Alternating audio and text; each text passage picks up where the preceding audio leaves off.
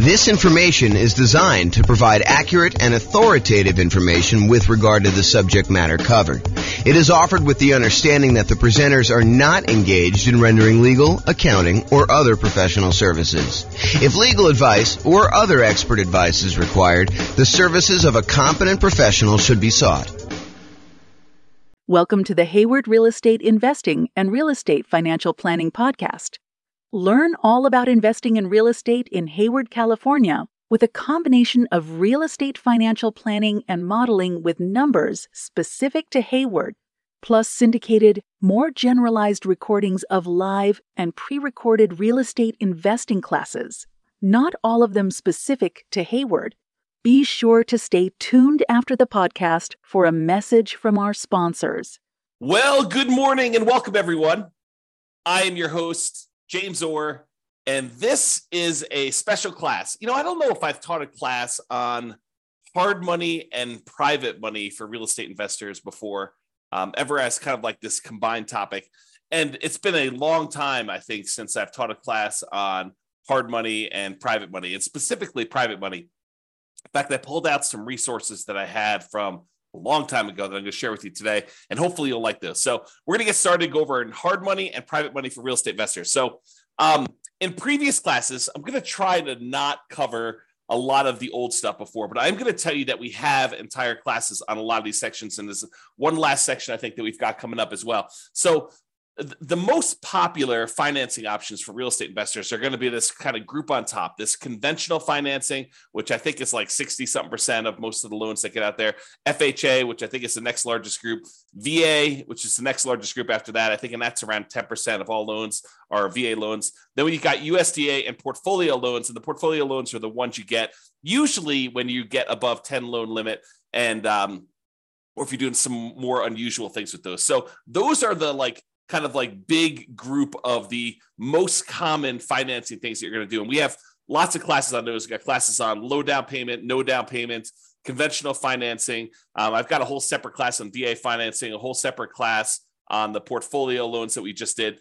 And then you've got this whole secondary group of all of the, I don't know if I'd call them miscellaneous, but they're all these additional financing options that we have covered in some parts and probably need to cover in other parts. And so there's the whole creative financing family, which includes like owner financing, wrap financing, or buying a property subject to the existing mortgage, loan assumption, the lease option, lease purchase, kind of rent to own family, the agreement for deed, the bond for deed, contract for deed, installment land contract, like all those things there. So there's that whole creative financing kind of family of different financing options that are available. And then today we're covering private money and hard money. So we'll go into some detail on those. And then you've got using home equity lines of credit, life insurance policies, self-directed retirement accounts, buying properties for all cash, and then bringing in partners that are usually using one of these other forms, except you're not qualifying for the loan yourself. So I kind of wanted to include all of those as different options. And I think we've got a class coming up to cover the HELOCs, life insurance, self-directed retirement accounts, cash, and partners ones, so kind of like a miscellaneous class to cover those last ones. But today we're going to focus in on private money and hard money. And I'm going to start with hard money. So hard money loans are not usually used when we're doing the nomad strategy, where you're buying a property, moving in, living there for a year. You're buying a property as an owner-occupant, getting usually low or nothing down owner-occupant financing rates, moving into the property, living there for a year. It's a requirement of the lender. You're going to sign a piece of paper when you get these owner-occupant loans that require you to move into the property and stay there for at least a year. And usually it's until you save up enough down payment for the next property. Then you go and you buy your next property, again, usually as an owner-occupant with low or nothing down. You move into that property, you convert the previous one to a rental, and you're able to repeat this until you have as many rentals as you want. So that's the nomad strategy. We don't usually use hard money for doing that particular strategy, nor do we usually use it for doing house hacking. And house hacking is when you're renting out part of the property that you're living in, whether you're buying a duplex and living in one half, or you're renting out a single family home and renting out rooms or something like that. That's house hacking. So we don't typically use hard money for nomads or house hackers. What we do typically use hard money for is buying properties that need to be fixed up and then we're reselling very quickly, or we're doing like a buy, fix up, refi, type of strategy, what some people would call the BRRRR strategy, the buy, rehab, rent, refi, and then repeat. So a lot of folks will use hard money to acquire properties that need a lot of work, because in some of those cases, it is hard in order to get loans on properties that are in really rough shape. In other cases, a lot of people use hard money as a easier to get short-term loan. A lot of times they're going to have really high interest rates compared to what you probably can get if you got more traditional conventional financing. But that's what they're going to use those for. Now, when you do hard money, the property is going to be very important to the lender. They're going to want to look at the property and make sure that they believe that this is going to be a valid, safe investment for them to make. Okay. A lot of times they're going to want to see you buying the property at a very significant discount, such that the loan to value is low enough where if they had to step in because you didn't finish the project or you stop making payments on the loan, if there are payments, sometimes they're not. But if you're unable to make the progress you need to get the property sold, that they can still step in and make a profit, and they feel very, very safe in doing so. So a lot of times they're looking at it and they're trying to determine, does the property support the kind of like loan itself? Now, there are people out there that will tell you, hey, look, when you're doing these hard money loans, they're not looking at you as an individual. They're kind of like ignoring you as the borrower, and they're really focused in on the property itself. And that's the only criteria for being able to get the loan.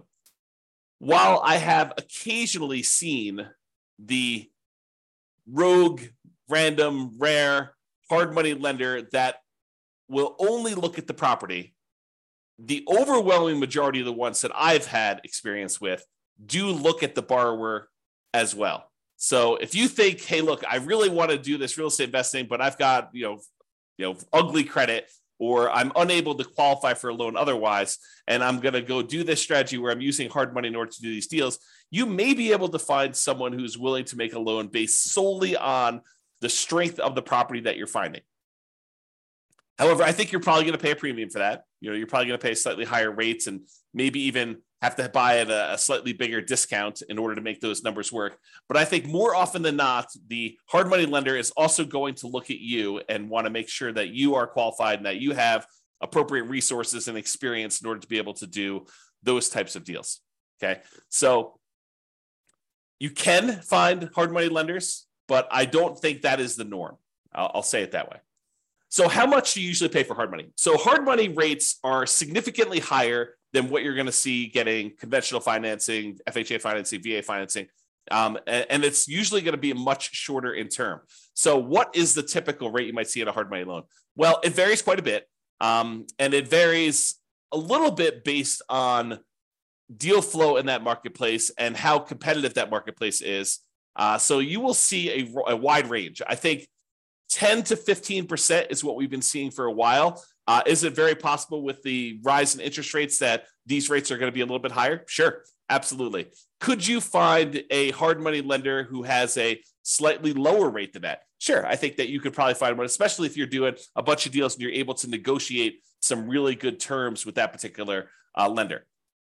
Also, I point out that hard money lenders are in the business of loaning money. We're going to talk about private money here in a second, where private money people are people that are not usually in the business of making loans against real estate. Hard money lenders are in the business of making loans against real estate. And so they oftentimes have programs to do this. You may find someone who is either really flexible and likes to wheel and deal and structure their own terms on every deal independently, or someone who's brand new and doesn't have the full details of their own kind of like hard money loan programs all fleshed out, and they're willing to be flexible on how we structure it or how you structure it with them. But most of the time, hard money lenders are going to have static programs in place that are like, hey, here's our hard money loan program. Here's the property requirements. Here's the personal requirements for you to do it. And here are the rates for doing it. And a lot of times they'll have rates for, if you've done your first X number of deals with them, or if you've done more than X number of deals with them, sometimes they'll start giving you discounts on doing those. So a lot of times the rates for hard money are going to be in that, 10 to 15%, not unusual to see 16, 17, 18, definitely seen those before.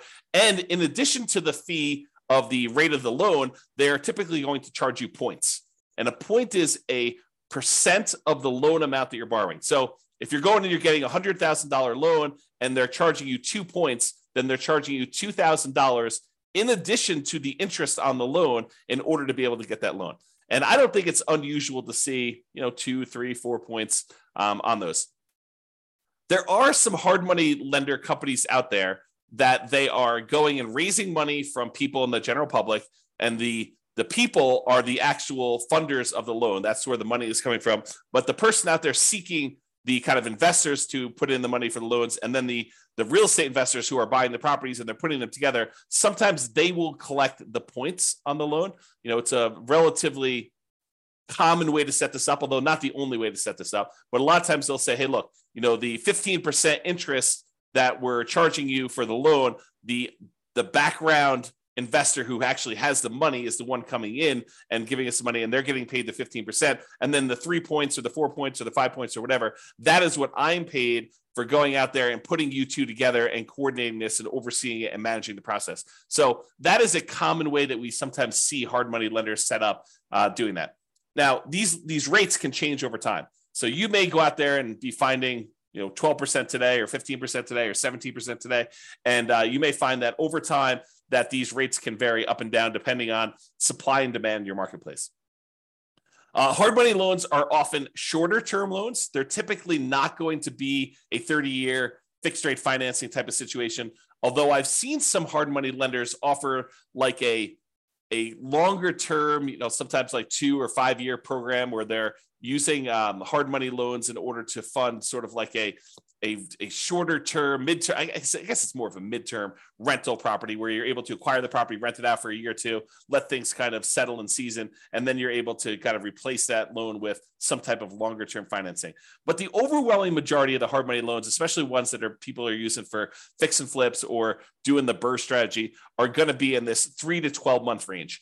And for those of you that are doing the BRRRR strategy, my understanding is that the exit financing requirements have changed recently, and now they are requiring that you actually season the property for a full year. So you'll need to have this hard money loan in place for 12 months to be able to get your kind of like 30-year fixed rate financing on the way out in most cases, unless you're getting creative and using some type of unusual portfolio financing where they're not requiring that in the midterm. Okay, so a lot of times they're going to be shorter term loans, like 3 months on the really short side. 6 months is really common from what I've seen, and I don't think it's unusual to have 12 months. Some of them will structure these things so they'll be like, hey, look, it's 6 months.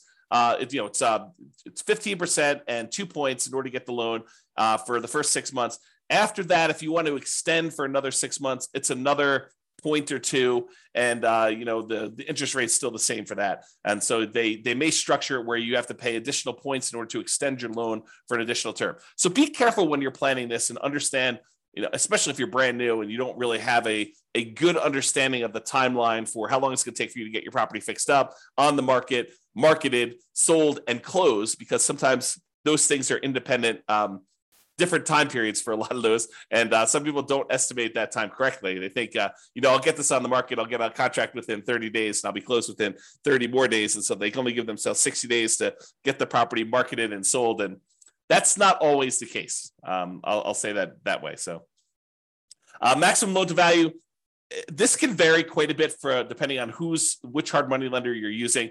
One you hear pretty commonly is 70% of the after repaired value. So if you think about what the property is going to be worth once you fix everything up, a lot of times they will set their loan amount, the maximum amount that they're willing to loan you on that property using a hard money loan, at some percentage of what the property will be worth after you fix it up. Not necessarily of what the purchase price is going to be now. So if you're able to purchase the property for less than that 70% of what it's going to be worth when it's repaired, a lot of times hard money loans can be nothing down, where you're able to acquire the entire property with no down payment because you're buying it at such a big discount that you're able to acquire it below 70% of the loan to after repaired value, as an example.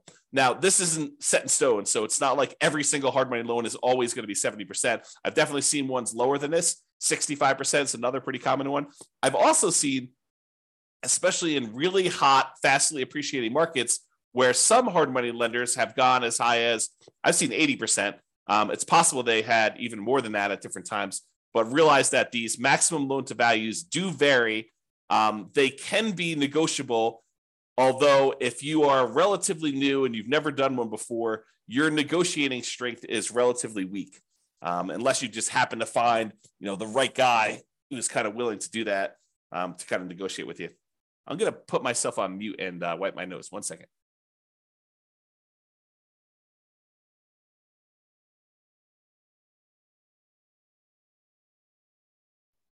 Okay, I'm back. Sorry, I had to wipe my nose there. Okay, so we talked about that maximum loan to value being in that sort of 70%, 65 to 75, I'd say is probably some of the more common numbers I've seen. Now, can you usually borrow the money to purchase the property plus the money to borrow for repairs? And in some cases, yes. But again, you have to buy the property at a low enough price where the lender is willing to include the money for the repairs. It's not like you could buy the property for less than 70% ARV, and then in addition to that, they will loan you the extra 10% you need in hard costs in order to do the repairs on the property. No, it's usually that is the limit. Whatever they tell you is their maximum loan to value is going to be their limit, and that would include repair money. So a lot of times for some investors where it's hard to find these properties and the numbers are tight, they're not able to buy these really deeply discounted, especially compared to the maximum loan to value. A lot of times the real estate investor coming in is going to buy the property using some type of hard money loan, and then they're going to use some other source of money, sometimes the cash that they have their own, or in some cases they're willing to use a credit card or to borrow money in order to do the repairs on the property, knowing that they're going to be reimbursed when the property closes at the end. So realize that you may need to do more than just the hard money loan to do these if you don't have any money of your own to be able to access that. Some people will use a combination of their Home Depot credit card or a regular credit card to do some of the contractor stuff that they're unwilling or unable to do. So they'll kind of mix and match and spread the load out all over, kind of across all those. However, if the hard money lender is going to loan you money to do some of the repairs, most of the time they're going to escrow the money for repairs. So it's not like you're going to buy the property and you're able to buy it at a big enough discount where they're also able to finance the repairs, and the repairs are, let's say, $15,000. It's not like the hard money lender in most cases, some of them may, but in most cases they're not going to just give you an extra $15,000 at closing that you're going to be able to just sort of have and use for living expenses or whatever. No, they're going to actually say to you, okay, here you go. We gave you the money to buy the property. Now go ahead and do this amount of work in stage one, and then we're going to review that work was done, and we will release the money to pay for the work that was done. So they'll kind of do it in stages, make sure that you got the work done. Then they will release the money for you to pay your contractors and buy your supplies and stuff. And then they'll say, okay, now do stage 2 work, and they'll have all that done. And sometimes there's a stage 3, or sometimes there's not. Basically you have to escrow the money. They set it aside in a special account for you, and they hold on to it until you need that money, until you've proven that the work is done, and they can release that money for you. So realize that's a pretty common thing when you're doing these hard money loans for doing the buy, fix up, fix and flip, or doing some type of buy, rehab, rent, refi, and repeat sort of strategy, the BRRRR strategy. Okay.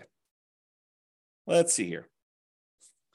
I think right now we are seeing, and this is very market dependent, but typically we're seeing more money than deals right now. There's more money on the sidelines where they're looking for higher rates of return than there are deals to fund. And so that typically puts downward pressure on interest rates and loans and stuff like that. Again, this is very market specific. I'm sure in some markets there are more deals than there are money out there. And with the rise in interest rates and the alternative things that people can invest in and get a good return on their money, maybe there is less money seeking these hard money loan situations than there was in the past. So realize that could change over time as well. Now, another thing about hard money loans is that sometimes they could be used in conjunction with other financing. So for example, let's say you're putting out, marketing in order to find deals, and you find a seller who owns their property free and clear. They don't have a mortgage on their property at all. And you manage to negotiate with them, and you guys come to an agreement that if you put 15% down, they will actually owner finance the remaining balance. So one thing you could do is you could come in, you'd have to negotiate this, of course, but you could come in with a hard money loan, put 20% loan to value, first position, hard money loan on the property at whatever it is, 15% and 2 points, where then you're able to get 15% that you're going to give to the seller as the money that they require down in order to do the owner financing type situation. And then you've actually pulled out 5% in this example as cash that you can use to hold the property, make monthly payments while you're getting it occupied, do any fix up that is required in order to get the property where it needs to be, do some marketing, maybe even pull out, in some rare cases, a little bit of your profit when you acquire the property to kind of fund your marketing, to reimburse you for the marketing you paid in order to get the deal done. So you can use hard money loans as a way to put down payments in conjunction with maybe some other type of creative financing. Now, are you going to be able to do what I just described if you're trying to do like conventional financing or FHA financing or VA financing or USDA financing? The answer is absolutely not. So the only way you're able to structure this, where you're able to use a hard money loan in first position and have the seller be in second position, is with some of these creative financing deals like owner financing, or probably not even if you're doing subject to, although I guess you could get creative and structure these with subject to or wrap financing, but they're a little bit less obvious to do. So these are not going to be conventional financing combined with hard money loans in order to be able to do those. They're typically going to be some type of hard money loan in conjunction with some type of owner financing, where the owner is going into second position, because usually the hard money lender is not willing to go into second position. You may be able to find a rogue hard money lender who's willing to go into second position as long as you're at a low enough loan to value and they understand the risk that they're kind of going in, and they may charge you a much higher rate for doing that and higher points. But most of the time, the hard money lender wants to be in that first position when you're doing those loans. Okay, I'm going to talk very briefly about kind of a side note related to hard money loans. And Terry says a lot of hard money lenders don't allow a second position lien. Yep, I think that is true, Terry. If the loan to value is low enough, though, there are some hard money lenders who would absolutely be willing to be in first position with a very low balance loan. For example, you have a $200,000 property and you want to borrow $40,000 on that thing, and you want to use a hard money loan to do that, and the seller is in second position. I think a lot of hard money lenders would allow you to do that. Again, it's negotiated. Not everyone is going to do it exactly like that, but you're right. There are some that will not allow a second position, especially if it's a high second position. Like you're borrowing 70% loan to value and they have you put a 30% second there on there for the rest of the money. That's probably not going to fly. Okay, so let's go off on this side note. So on the side note about real estate investors, some real estate investors, I'll say, and it's more than just like onesie twosie. I think there's a good percentage of folks. Some real estate investors aspire to eventually be hard money lenders. They think to themselves, "Hey, look, eventually I want to get to the point where I've got a bunch of rental properties, but I've also have a lot of cash on hand, and being able to take the money I have and use that to make hard money loans and get 10, 11, 12, 13, 14, 15% return on my money." That seems like an attractive proposition for people. And I think a lot of them believe, and I think this is an incorrect belief, and I'll explain why here in a second. They incorrectly believe that, if I've got $1 million and I'm getting 12% on my money, then I'm getting $120,000 a year that I can live on if I'm getting 12% of my money and I'm doing hard money loans. What they fail to realize is a couple things. Number one is the utilization factor. If you think about the money that a hard money lender has, the full $1 million is probably not going to be completely deployed and invested at the same time all the time. So what it typically might look like is the hard money lender might say, okay, I found an investor who's doing a deal. I'm going to loan them $200,000 on this deal, but I still got $800,000 sitting somewhere else and I'm earning not the 12% on, okay? And then they go and they find another investor, and the other investor says, okay, I need $300,000. They make a $300,000 loan, and now they've got half of their $1 million out at that 12%. But then they still have this other $500,000 that is not earning 12%. And so they're not really earning 12% on their full $1 million at any given time. Then another one comes along and they have $200,000 more out. So they have $700,000 out, but then the first one gets paid back. And so they no longer have that $200,000 out. So now they have $500,000. And then, another investor comes along and they want $600,000, but they don't have $600,000 now because they only have $500,000 left. And so there's this problem of, how much are you utilizing the $1 million or whatever you have as your kind of like investment portfolio for making these hard money loans? And most of the time, you don't have all of it out at all the time. Now, some people, some real estate investors will choose to use some type of home equity line of credit on an investment property or their owner occupant property, and they will use that as a buffer. And instead of collecting the full 12%, maybe they're paying depending on when they got the loan, 3, 4, 5, 6, 7% on the money that they're coming out with their HELOC, but then they're loaning it out at 12%. And so they're getting the spread, but they're not borrowing the money unless they actually are using it. So you don't have as much of, I guess it's a different utilization problem for doing that. So realize that if you're trying to do this hard money thing, if you're kind of aspiring to do that as a real estate investor, utilization is going to be a key factor. Getting and keeping all of your money out as much of the time as you possibly can is going to be an issue for a lot of folks. And it is sometimes solved by doing like these home equity lines of credits where you're sourcing the funds from somewhere else and then you're using that, or you're becoming like a hard money lender where you're going out and you're finding a pool of investors that have money that they want to invest, and then it's really not your direct problem. And I say direct because it is a problem for you that your clients don't have their money kind of out and invested all the time, and then you're kind of using your uncle who has $1 million. You're saying, hey, uncle, you've got this home equity line of credit for $1 million. Why don't we, loan this money out to someone at, 12% or 15%. And you're sort of like overseeing the deal and finding the real estate investors who need the money for the hard money loan. And maybe you're collecting the points and maybe you're participating in the percentage they're earning or not. But then your uncle's borrowing the money at 5% and he's getting 11% and you're getting 1 point, like there's all these different ways to structure it where you're going out there and you're starting the business of doing this. I'll also point out, which we'll talk about here when we talk about private lending, is that if you're the one that's going out and you are coordinating, bringing in investors and making these loans on properties, that you probably do need to be licensed. And the licensing may vary. I'm not an expert on licensing by any means. I did talk to my own personal attorney, and I chose to get licensed with the state of Colorado when I was raising private money. It actually was a special license. It's a mortgage broker dealer license where we're generating, we're able to create security instruments, basically loans on properties secured by real estate, and you're finding people who want to borrow or loan the money for you. So realize if you're doing this thing where you're doing hard money loans, you're becoming a hard money lender, you probably want to get licensed or at least have a consultation with an attorney to find out what the attorney recommends you get licensed, if at all, in your particular market. Okay, the second part about this, investors aspiring to be hard money lenders, is this idea that you should live on that full interest. So you think, even if you could go loan $1 million out and collect 12% per year, $120,000, a lot of investors think, oh, I can live on that $120,000, and I only need this $1 million, and I'm able to collect 12% per year return on that. And so really I'm getting $120,000 a year that I could live on. That's not how that works. If you've studied any type of retirement planning, especially folks in the financial independence, retire early, the FIRE motion, kind of like group of stuff, you'll hear about this concept of the Trinity study or the 4% rule. And what the 4% rule says, the 4% safe withdrawal rate rule, basically says that if you have a certain amount of money invested, and typically they talk about investing in stocks or bonds or something like that, although it does apply to this as well. I'll explain that here in a second.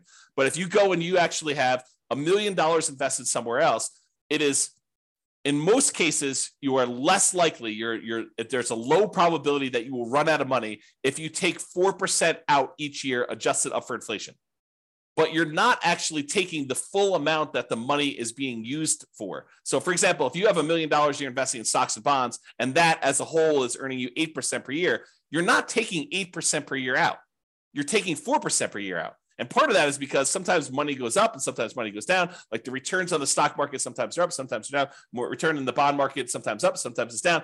And for the same reason, sometimes when you make investments in real estate, like as a hard money lender, some of these deals don't always go the way you want. Sometimes they go bad and you end up losing money on them. And so you should not think that you could take the full 12% and spend that. You should think of it as another amount of money that is invested in something and use the same, whatever your version of safe withdrawal rate is. Most cases it's going to be between 3 and 5%. I think that's with 4% being the most common that we hear most, but 4% of the money coming out, not 12. So if you have $1 million out there invested at 12%, and besides the utilization factor, maybe you're only taking 4% out safe withdrawal rate. So instead of you thinking you're getting $120,000 a year, you really should only be taking out $40,000 a year, adjusted up for inflation each year. That's the difference. And that's, I think, what a lot of folks who initially aspire to being a hard money lender don't necessarily realize. Okay. All right. With that being said, that is pretty much hard money. For those that are on that have questions about hard money, you're welcome to queue those up. I will cover them after I cover private financing. At least I will try to do it. I'm going to cover private financing, and then if you have any questions about that, please queue those up, and I'll usually handle those at the end as well. Okay, so now let's talk about private financing. We've talked about hard money lenders. Hard money lenders are people who are in the business of making loans against real estate. Private financing are those that are not necessarily in the business of making loans against real estate, like grandma. So you're at Thanksgiving dinner, you're talking to grandma about this new real estate investing thing you're doing, and you're kind of venting to grandma that you're having to pay 15% in order to get these hard money loans in order to buy these fixer-upper properties that you're kind of using. And grandma's like, that's crazy. I've got my money in CDs at the bank, and I'm only earning 3%. And she's like, why don't I loan you the money and you could pay me 6%? And it's a lot better than you paying someone else 15, and I make money too. And you're like, grandma, that sounds like a great plan. I'll go ahead and use you in order to do my loans in the future property. And I don't have to go use this hard money lender anymore. And it's cheaper for me and it's better for you. Okay. So that's the idea behind private financing. We don't typically use these for nomads or house hackers. If you're doing that nomad strategy or the house hacking strategy, most of the time, you're going to want to get these 30-year fixed rate, long-term financing loans from the bank to do this. You could use private financing, but most of the time we're getting a bank to loan us money at these really great interest rates to do that. So not typically used for nomads or house hackers. It typically is, excuse me, let me clear my throat 1 second. I'll mute myself again. Okay, I'm back. So usually we're talking to friends and family and sometimes other private lenders in order to get this type of private financing. So this is not like you're advertising to find private financing, although some people believe that it is. So most of the time, this is going to be people that you know. You're going to be out in the street, and you're going to be talking to them. They're going to say, what do you do? And you're going to tell them, I flip properties. And they'll be like, oh, that's super interesting. What do you do here? And you kind of explain to them, well, I go find these really, these properties that need a lot of work. I usually bring in somebody who is, looking to get a better return on their money. And I use their money in order to, buy the property, and I pay them a really good return on their money. And I do the fix up, and then I sell the property to a family who really wants a really good, nice property in their market. And they buy that. And then I pay back the lender who did the money with some interest on it. And they're really, really happy. And I help the family, I help the lender, and I kind of do that. And as you describe this, they're either thinking to themselves, that's awesome. I would like to do the fix and flip myself. Or sometimes they're like, well, how much are you paying to do your loans? Because I've got money to invest. And that's how you tend to find, it's oversimplification, but that can be a way for you to find these kind of like private money loans for doing that. Private money financing typically is more flexible than banks and can be much faster to close. Imagine someone's got $1 million sitting on the sideline and they want to get it out there and invested, and you've got a deal and you need to close in 3 days. Well, it's a matter of them being able to go down to the bank, get the money in order to be able to have you wired to the title company in order to close on it. So it's faster to do these a lot of times. The relationship is extremely important when you're doing these private financing. It's really their trust with you is going to be a major factor in doing this. Unless they're sophisticated and they're analyzing the deal and underwriting the deal themselves, most of the time they're trusting that you are going to take care of them, that you're the expert, that you know what's going on, and that you've qualified this as a good deal, and that you personally are guaranteeing the loan and are going to pay them back. Okay, so that's really why the relationship is still important there. So your financial statements is probably still important. However, they may never ask. Okay, but they may ask you, hey, have you done these before? You may see like the normal range of questions that someone who is skeptical about giving someone that they know at different levels. If it's grandma, she probably knows you pretty well, but this could be, a coworker or something like that who but doesn't really know you super, super well. So they may ask you some questions about your financial situation in order to qualify for that. What is the typical range for private financing? It's all over the place. It's whatever you can negotiate, but I think in that kind of like 4 to 8% range is probably in the ballpark, probably more toward the higher end with interest rates going up. And this can change over time. As money becomes more expensive, people feel less compelled to move to do something like this when they can get 5% in a CD. So if we see CDs go up to 5 or 6 or 7%, then, they may want a premium over what they can put in the CD and get as a return on that. So the range can vary. It's completely negotiated between you and the private financing person. But, typically in that, 4 to 8% range can be there. And I think over time you find cheaper money, right? You go ask the first person, they tell you 10, and maybe you use 10 on a deal, but you're constantly looking for someone else to borrow the money. And when the next person asks you kind of like, how much are you paying? You tell them 9. And if you find someone who's willing to do 9, then you start using the 9 person, you stop using the 10 person, and you kind of work your way down until you find more and more reasonable money over time. And some real estate investors will actually, they'll have money out on deals, especially if they're using private financing for more of like intermediate term deals instead of doing like 3 or 6 months or a year. Maybe they have got like a 5-year term on their money. And if they've got lower money than what they currently have out, they will replace it and pay the old person back. So for example, let's say you have a deal where you've got money out and you can have that money out for 5 years. And let's say it's at 7%. But then you're talking to someone else, and you're telling them, okay, we're probably loading in the 6.5% or 6% range if we're doing these hard money loans, or the private money loans rather, for the next 5 years. And they're like, well, I've got, $500,000 I'd like to place right away. And you're like, okay, well, I can replace you. I can replace someone who've got a little higher financing. Are you okay with that? And you kind of work it out between all of them. And you replace the higher 7% ones with now 6.5% or 6% money. And you're able to kind of like do that. Now, the other thing you could do, this is like part of the negotiation strategy if you decide this is a way you'd like to operate, but you could tell people, look, I've got, $500,000 out right now at 6%. If you want me to place your money right away, it'd have to be good enough for me to be willing to pay off that 6% one and have your money out there. They may say, well, I'd be okay with 5.5 as long as you're using it right now and you're going to keep it out there for 5 years. So you negotiate the terms of whatever you're willing to do. And then you could kind of use the existing financing you have in order to improve your position and kind of do that money there. Okay. With that being said, I want to warn you about something, and I want you to understand why this can be potentially problematic and why we're specifically talking about it with private financing. So sometimes you will go find a private financing person who is wanting to loan you money where they don't need the money right away. They don't need the return right away. They're kind of like okay with getting a really good return, but they don't necessarily need the cash flow right now. So for example, one of the more common ones is someone has a self-directed retirement account where they want to loan you the money. Whether they get paid interest monthly or they get paid their interest all in one big lump sum at the end when you pay back the entire loan, they don't care because the amount of money in their account is not actively being used as they're kind of like growing this account there. So they don't really care if you're making monthly payments. So you're really putting their investment into the deal, and their deal, the amount that you owe them, is actually increasing over time. And there may be some advantages for you to do this. I'm not going to get into deal structuring, but there may be some advantages for you to do this for improving cash flow or how you're structuring this, where this is advantageous to you, not having to make this monthly payment, at least in the short term. And so they've got, let's call it, let's say they did a smaller loan. Let's say they did a $100,000 loan on this, and they're actually allowing their interest to accrue. So at the end of the year, let's say they're getting 6%. So at the end of the year, you owe them 106. They've earned $6,000 on $100,000 that they have out. And then the next year you owe them 6% interest on the 106. So it's, 1012 plus a little bit extra for the interest on that. So really over time, their balance is growing, and that's happening there. And then eventually you decide to replace the money that you owe them with another private lender.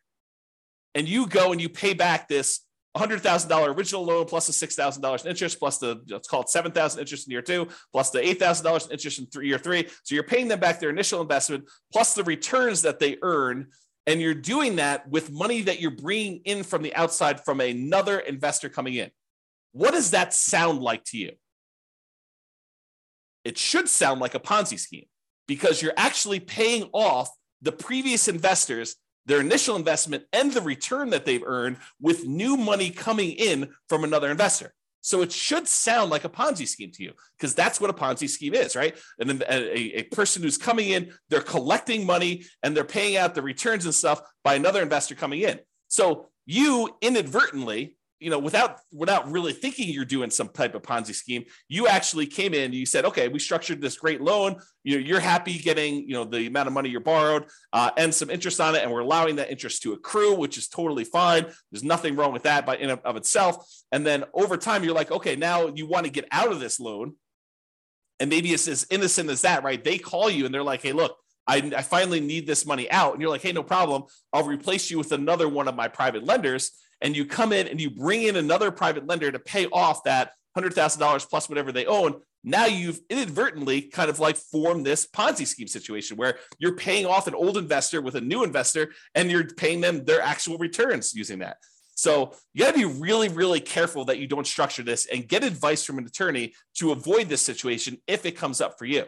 You know, if you're, and even the idea of replacing the loan is kind of on this borderline edge of this Ponzi scheme, right? Like you're taking one investor's money and you're replacing it with another investor coming into the deal. So definitely talk to your attorney and make sure that you feel really comfortable with the way that you're structuring these and you're doing that. So that's what I wanted to warn you about. It's kind of like this concept of inadvertently setting up a Ponzi scheme to do this. And we don't usually see it as much with commercial lenders.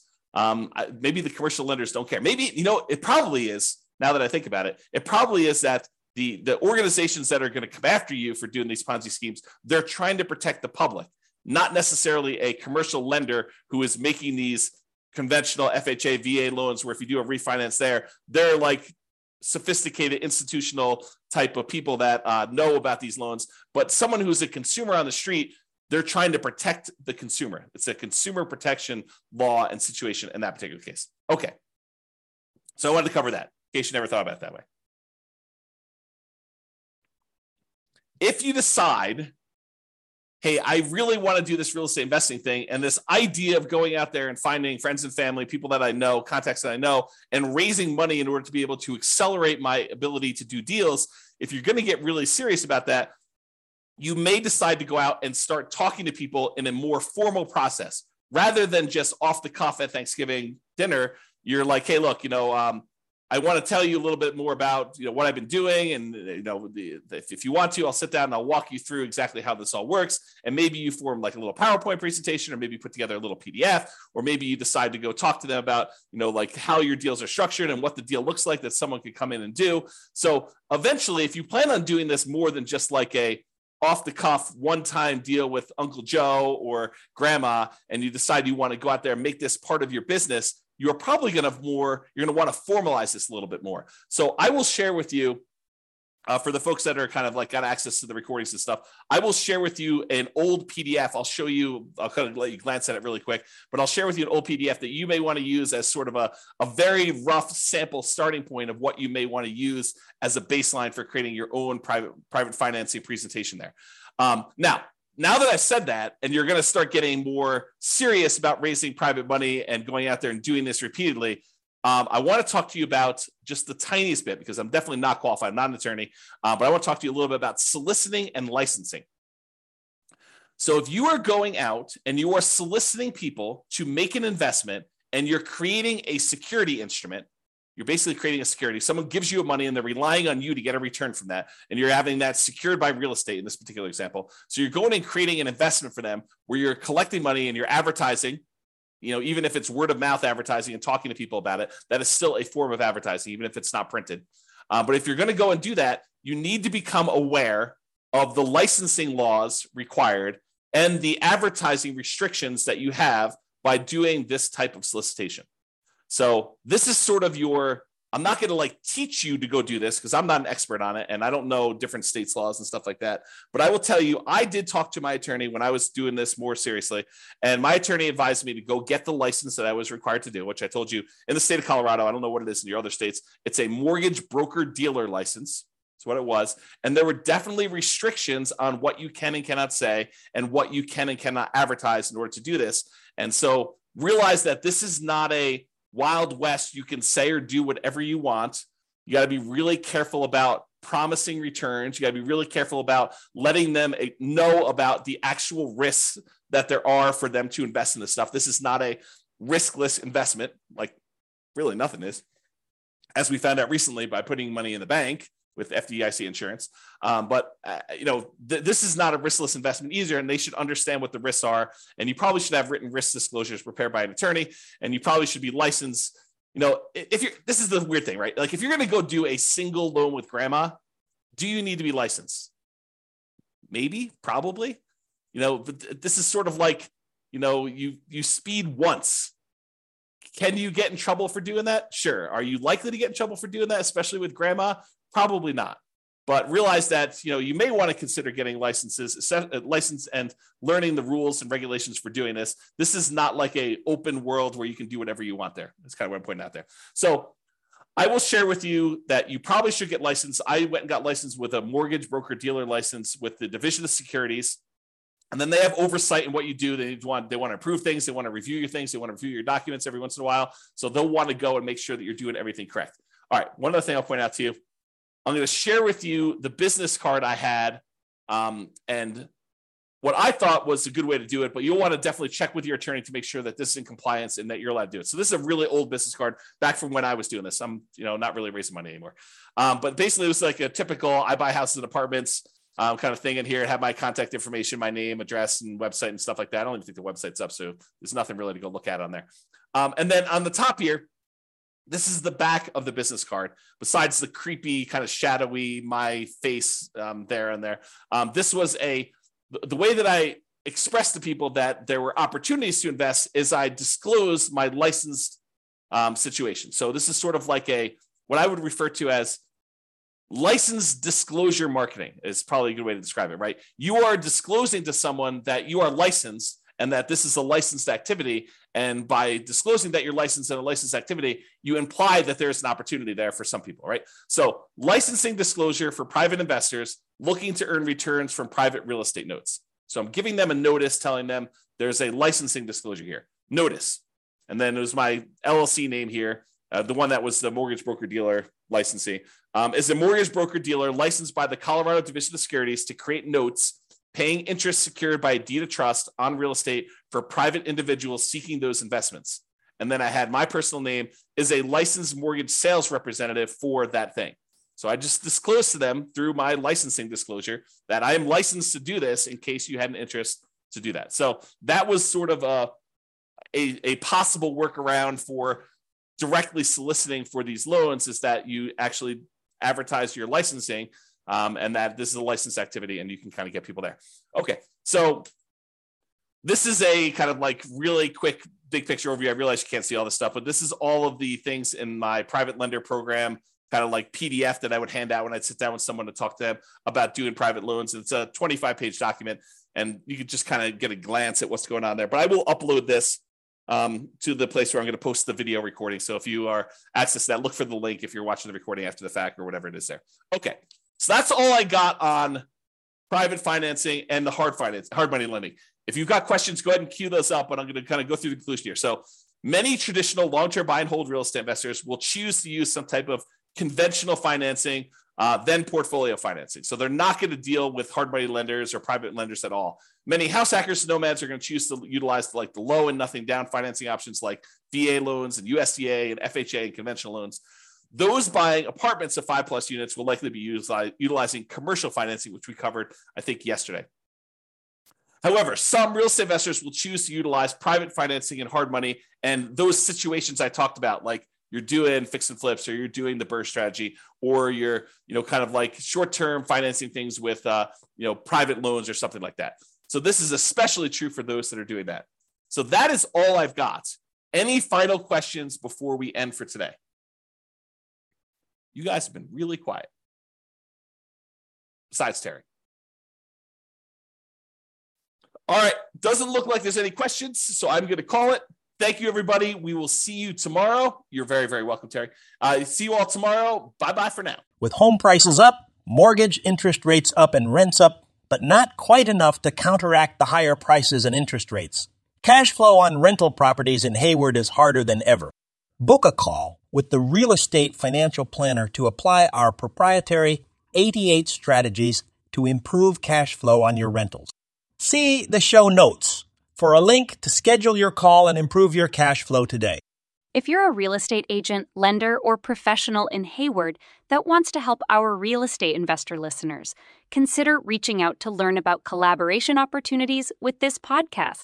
We'd love to add more value to our listeners by having you assist our investors buy, sell, and finance their real estate investments. See the show notes to schedule a call to discuss collaboration opportunities.